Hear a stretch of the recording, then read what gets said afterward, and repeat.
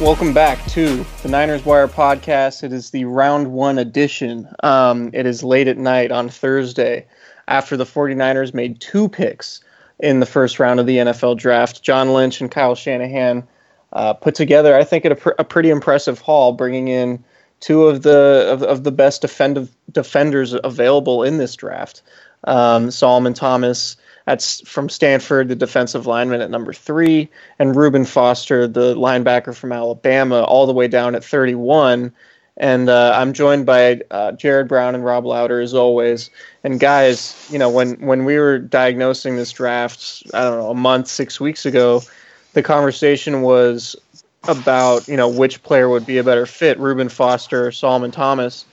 Here the 49ers are coming out of round one with both, and they didn't really have to give up a whole lot to get back into the first round to take Foster. And maybe they're a little bit fortunate because his stock was sliding for a whole slew of different reasons. But give me your initial takes on what John Lynch and Kyle Shanahan were able to do on their first round of the NFL draft.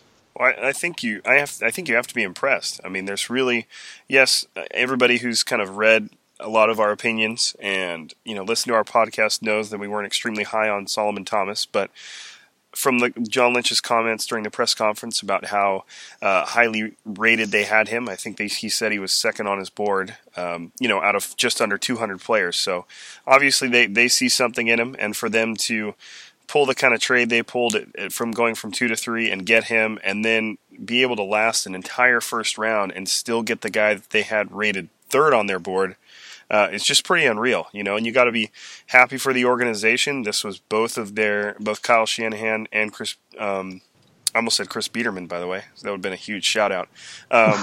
John Lynch's first draft. So, really, I couldn't have seen it going any better for the two of them.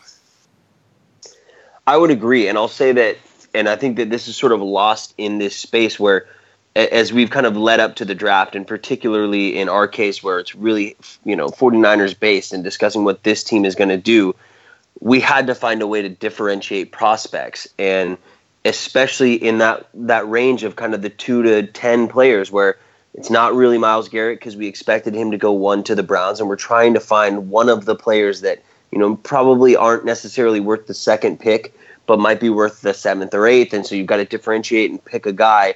Right, Solomon Thomas is not a bad player. It's not like he's not worthy of a first-round pick. He's a top 15 pick, and in this draft, there was a lot of guys that were top 15 picks and few that were probably worth the second pick. So to say that, and especially in our lead-up to the draft, to say that Solomon Thomas wasn't necessarily a fit or to wonder what that fit might be isn't to say that Solomon Thomas isn't a good player. He is. He's a good athlete. There are traits there that suggest that he could be very good. The issue, in my opinion, is that you've just selected another defensive lineman in the top 10. You selected DeForest Buckner in the top 10 of last year. Eric Armstead is now the odd man out. I mean, there is no chance that Solomon Thomas doesn't get the benefit of the doubt as far as playing time his rookie year. DeForest Buckner is significantly better than Eric Armstead as it stands right now. So those two more or less kind of have their position or their role, their spot on this roster defined. Where is Eric Armstead's spot? And that's not to say that the team can't find him a spot. And it sounds like that they've investigated using him as a Leo or as a pass rusher and moving him around on the front. But he is the man that now should be put on alert. As look, we're exploring options, and maybe they roll with all three, but it's going to be interesting to see how that fit actually works out and what alignment they use. And certainly teams are going to want multiple defensive linemen for a rotation, but I think really nailing the back end around one and getting Reuben Foster solidifies this is something that, I mean, they more or less got Solomon Thomas for free, and so you take a high upside player that shows some impressive traits, and then you on the back end of round one you get a starting linebacker. Yeah, so let's go through the trade first. I mean, it's the 49ers moved back one spot from 2 to 3 atop the first round to take Thomas. They got the 67th pick in the third round, so the 49ers have the second and third pick in round 3. and they got the 111th overall pick in the 4th round and a 3rd round pick in next year's draft for the Bears to move up to number 2. And it sounded like the 49ers had at least one other team trying to move up to that spot, potentially to take Mitchell Trubisky.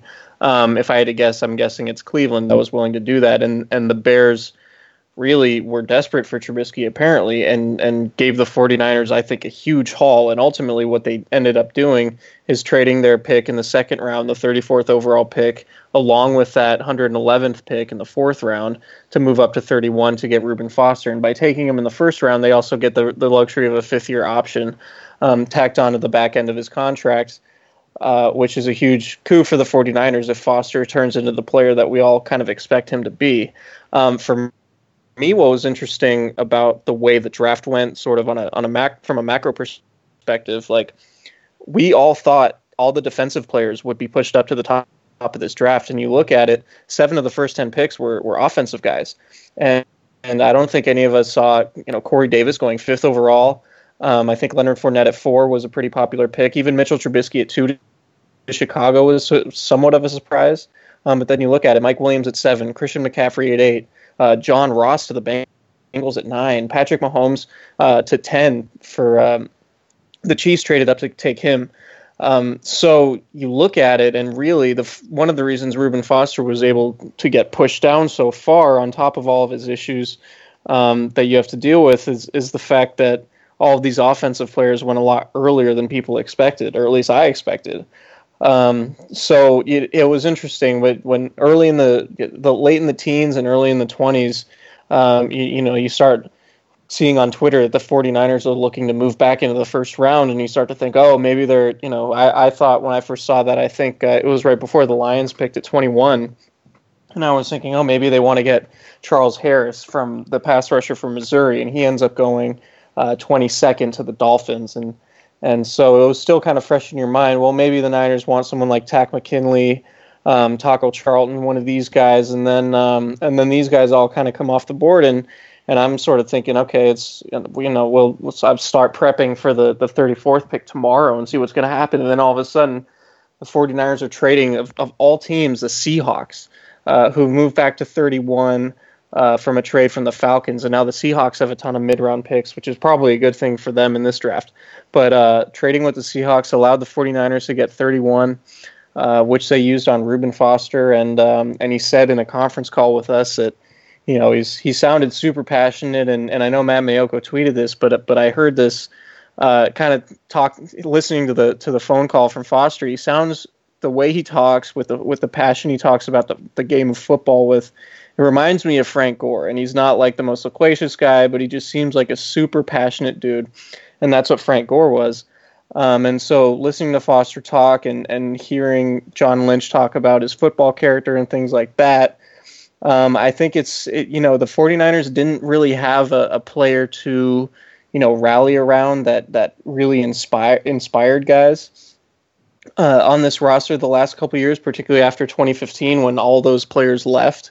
And if Foster keeps his act clean and, doesn't fail any more drug tests and his shoulder is okay and he turns into the player that a lot of people thought was maybe a top 5 pick in this draft, to get him at 31 could be a huge development for the 49ers. And I think John Lynch deserves a lot of credit. But on the other hand, I think there's a ton of risk here. If he, I hate to use Randy Gregory, the pass rusher for the Cowboys, as an example, but he's a guy who started his NFL career in the drug program, like Reuben Foster will be after failing his drug test. And he really hasn't done anything for the Cowboys. He was projected to be a top 10 pick out of Nebraska, I believe, 2 years ago. And he's hardly played at all, and he's been suspended, and he's suspended for another year now. Not to say that Reuben Foster has Randy Gregory's issues. We don't know that. But the fact that he enters the league within the substance abuse program, the fact that he has a shoulder injury that he's dealing with, the fact that he got kicked out of the combine for an altercation with a hospital worker, I think all these red flags are something to be concerned about. But John Lynch is vouching for Reuben Foster, and if Foster pans out, then Lynch is going to look brilliant. And if Foster turns into a guy that can't get on the field because of off-the-field issues, it's really going to be a black eye. So I'm curious to see how it pans out. But for now, when you think about Foster, the football player, and what he did at Alabama, I mean, he was a top 5 guy in this draft, and the 49ers came away with two of those defenders after finishing with the worst defense in franchise history last year. So I think for now you got to call this a slam dunk. There's a little bit of risk, but there's risk with everybody. And I think the way this went is really been good for the 49ers so far. Well, I think one of the things you gotta kind of applaud Lynch for is taking a little bit of a risk. And I'm not saying that might have been the smartest move for a brand new GM, but obviously with Foster being third on their board and watching him slip an entire first round, to kind of coop onto that is the 49ers basically came away from this, at least the first round of this draft, with an extra third-round pick and an extra third-round pick next year, and then turned that into 2 first-round picks. So it kind of, the way it worked out mathematically is just incredible, and the fact that they gained draft picks and somehow gained a first-round pick. And obviously they lost their second-round pick. That turned into a first-round pick, but it's just the way it all worked out is pretty incredible, and I think Lynch and Foster are going to kind of share this bond going forward, in the fact that obviously, the 49ers have the benefit of being the team that took a chance on Foster when the entire first round let him pass by. And I can guarantee you that the vast majority of teams, were it not for his off-the-field issues, would probably have him ranked within their top 10 or top 5. So I think it's going to be a good kind of something to build on for John Lynch, kind of taking that risk on a player and kind of seeing it and hopefully pan out, like you said. Like you were saying earlier, too, is Reuben Foster has that kind of that football love that he just exudes on a constant basis. And it does remind me of Frank Gore, too. And one of the things, as you were talking about him, it reminded me of Michael Irvin from the Cowboys. One time dropped a quote that I was listening to, and he said, everybody always praised me for how well I would run slants over the middle, despite the fact that I could have gotten my head taken off. And he said, I never really understood it, because to me it was, well, I could run the slant or I could go back to the ghetto. And so to me it was always an easy choice, and that always really stuck with me. And I've heard so much about Reuben Foster's kind of a terrible upbringing, and a terrible childhood. So, I think he's going to have one of those chips on his shoulder that you love for a linebacker to have going forward. And, obviously there's the off chance that it doesn't work out, but I think it's kind of we might end up looking back at this and seeing it as like the perfect storm of circumstances to turn him into what he'll be. And I think moving away from what some of these two guys are going to be on the field, I think you've got to also commend John Lynch's ability to sort of stabilize this front office, and especially in regards to Parag Marathe and John Lynch's ability to sort of isolate what Parag does well and give him this sort of role as Parag was the main negotiator in securing the trade with Chicago, and I'm going to assume the trade with Seattle too.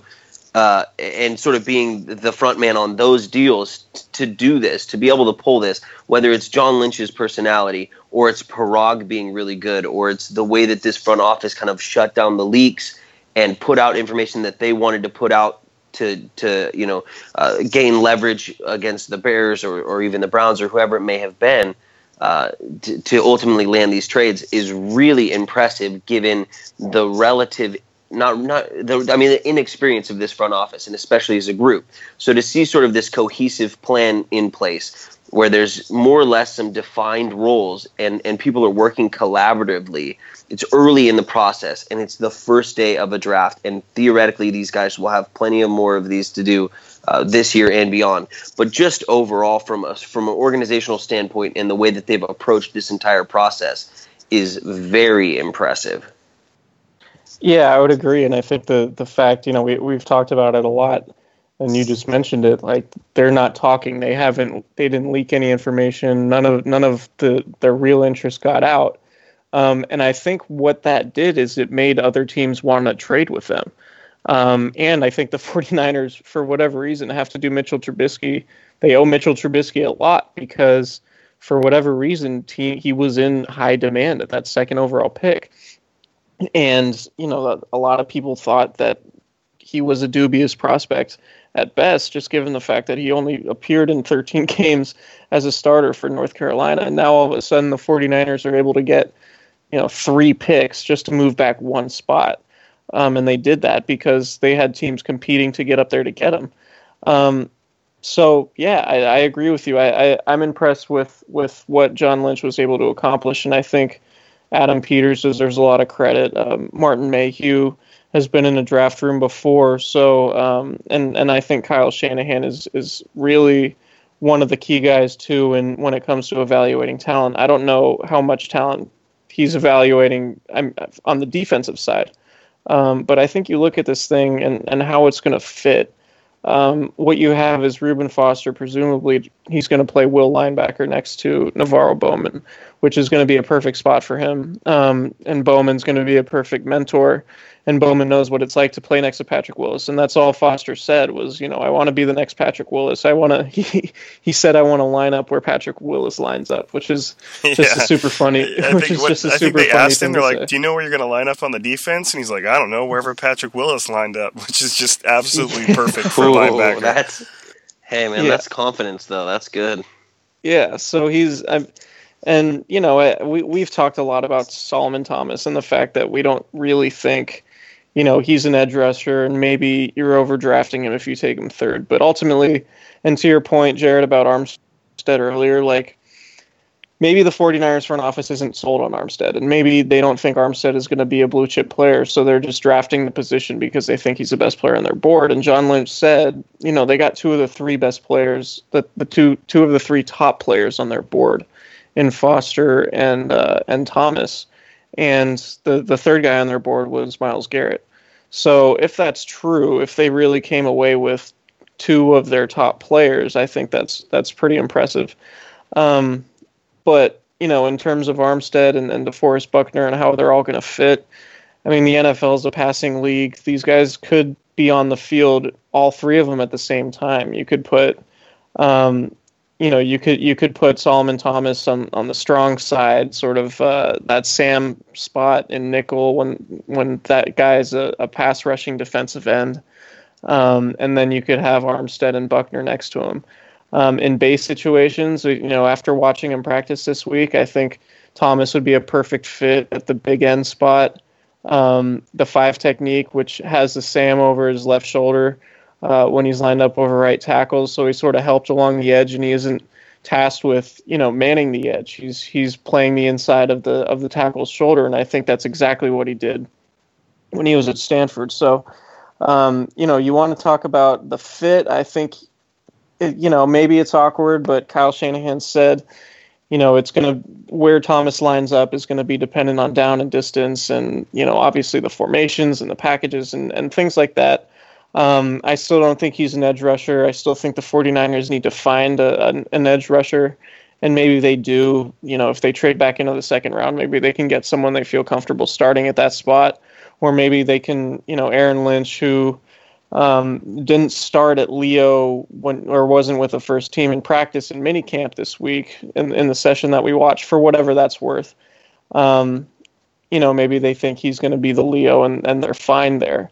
So, the good thing, I guess, with Thomas is he is versatile, but you also wonder if that versatility is somewhat overstated, and maybe the fact he is kind of a tweener means, he's not quite big enough to be on the inside, and he's not quite agile or flexible enough to be on the outside. So you wonder how that's going to pan out.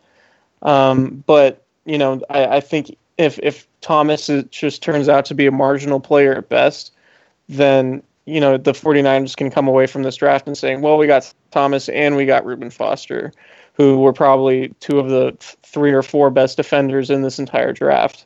And they should feel happy about that. Yeah, it'll be interesting to see how they line up on these defensive fronts, because I can, the way they've built it now, and DeForest Buckner, and this isn't any slight against him, but he's probably, Earl Mitchell notwithstanding, out of the 3 of them, DeForest Buckner's probably the slowest one, which is not, and he's not slow at all. So it'll be interesting to see kind of how they throw them at the offensive lines, and the fact that the 3 of them, they're not identical, but they can all kind of fulfill the same roles, and they'll be able to move them around the defense a lot. And coupled with, Navarro Bowman and, like you're assuming, Reuben Foster plays well. And I don't know where they're going to put Malcolm Smith, if he's going to ride the pine, or maybe they'll put him over at the Sam linebacker spot. But it just seems like they're setting themselves up to where they can present a multitude of fronts and move guys around and try and take advantage of what they're seeing on the field, and just giving themselves options. Like you were saying, it's a passing league now. So if you got 3 interior defenders that probably need to improve a little bit against the run. Solomon Thomas actually that's one of his stronger suits, is against the run. You've got 3 interior defensive linemen that excel at rushing the passer, and you can't complain about that. So, especially when you're adding a linebacker in there that is amazing at stopping the run. So it seems like they're just setting themselves up to have options. I think the biggest thing to look for going forward, and I think you wrote a piece about this, Chris, is where they put Armstead, because one of the things I noticed right away on the beginning OTA videos is off-season program videos, is just how flexible and quick Armstead looked. And I noticed that on his Instagram throughout the off-season. Just seemed like that was what he's working on. So I don't know if that was something the team told him to do, but it looked like he was preparing to do something that was going to require him to be a little bit more quicker than it was, brute strength that he's used to. So it'll be interesting to see how it all plays out. Yeah, I think especially, with this first round being done, they've checked off 2 major needs, really to just kind of shore up that front 7, specifically in run defense, so that you just cross those off the list and go, we've taken care of that, jumping right into getting needs filled. Fortunately, it's, you could say it's the best player available scenario and at a position of need, and they knock it out of the park on the first day of the draft and kind of get that out of the way. And now the rest of this draft, and specifically the 3rd and 4th round, carries so much depth. There are so many options for them, and the way that this first round shook out, there's going to be good players that continue to be pushed down. I mean, only 3 quarterbacks went in the first round, so that's going to move the quarterbacks down. Zay Jones is still available. Juju Smith-Schuster's still available. Cooper Kupp's still available. So there's going to be some quality wide receivers, still quality tight ends. Cam Robinson, the tackle from Alabama, is still available. So there's a lot of players that are going to move down. Now, these guys are probably going to be picked in the 2nd round, and the 49ers, unless they trade up, won't have a shot at them. But that just subsequently keeps tipping dominoes down, and the 49ers now have 2 consecutive picks, really early in the 3rd round, where they're going to get 2 more dynamic starters if they stay at those 2 positions. So they're in a really good spot moving forward to have addressed the positions of need to really fix that front 7, particularly in run defense. And now the cornerback class is insanely deep. They're going to be able to get a corner with one of those 2 third round picks if they want. They're going to be able to get a quality wide receiver or a quality offensive weapon, whether that's a running back, a tight end like Jonnu Smith a little later, or they can get Adam Shaheen, the big 6'7" tight end, in the early 3rd. So they've got a lot of options in the early 3rd that can add 2 more impact starters, whether that's on the back end of the defense or as an offensive playmaker. They're in a really good spot. Yeah, so with those 2 third-round picks, I'm almost suspecting that the 49ers are going to trade back into the 2nd round, whether it's going to be for a corner or an edge rusher, one of the guys you mentioned. So just looking at who's still available, I think Carl Lawson from Auburn makes a lot of sense. I guess they don't need Duke Riley, the linebacker from LSU, now that they got Reuben Foster. Kevin King from Washington's still available. He's probably going to be a guy who goes early in the 2nd round. Tease Tabor, maybe if the 49ers stick in the 3rd round, they can wait on him. Big physical corner from Florida who didn't test particularly well. But maybe based on tape would be his 1st or 2nd round pick, and he might fall to the 3rd or 4th because he ran slowly.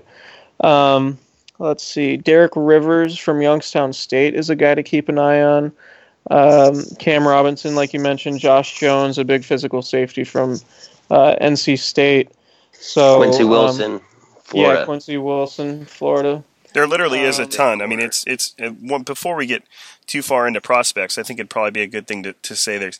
So just staring at it now, the 49ers have 2 thirds, 2 fourths, 2 fifths, 2 sixths, and a 7th round pick still after selecting 2 first round picks, which is just unreal. Highway robbery. It's crazy. So I think it's probably a good assumption to think that they might try and move up into the second round just to at least kind of disperse those picks around. And they have so much ammunition to play with. The fact that you can trade compensatory picks now helps them out a lot. So I wouldn't be surprised if there's still a lot of movement from them just going up and targeting really, really specific players to kind of fill the remaining needs. And the good thing at this point with that many picks is the fact that the roster is it's in such bad shape. Obviously, that can't be considered a good thing, but any player they take has a really good chance to have a significant impact. I mean, we saw today that how useless mock drafts can be. I mean, I don't think a single mock draft got anywhere close to how this first round played out. But when I was doing, the several I've done throughout the offseason, I was finding myself getting starting talent or someone that I thought could start for the 49ers all the way into the fourth, and depending on how it fell, the early fifth round. So they've got a lot of work to do, but there's still so many good prospects out there just waiting for them. All right, I think with that, we're going to call it. I am exhausted. We're going to try to get this this posted either tonight, Thursday, or early Friday morning ahead of day 2 of the draft. Like Rob said, the 49ers have, let's see, it's the second and third round tomorrow, so they're slated to have 2 picks. They have the third and fourth selection, or the second and third selection, in round 3. They may trade into round 2 because they moved off the 34th overall pick to trade up for Reuben Foster. So I think we're all in agreement. The 49ers did pretty well to fix their last ranked defense last year with Stanford's Solomon Thomas and Alabama's Reuben Foster. So for Jared Brown and Rob Lauder, thank you guys for joining me. And this is Niners Wire Podcast. From the first round of the NFL Draft, and we are out.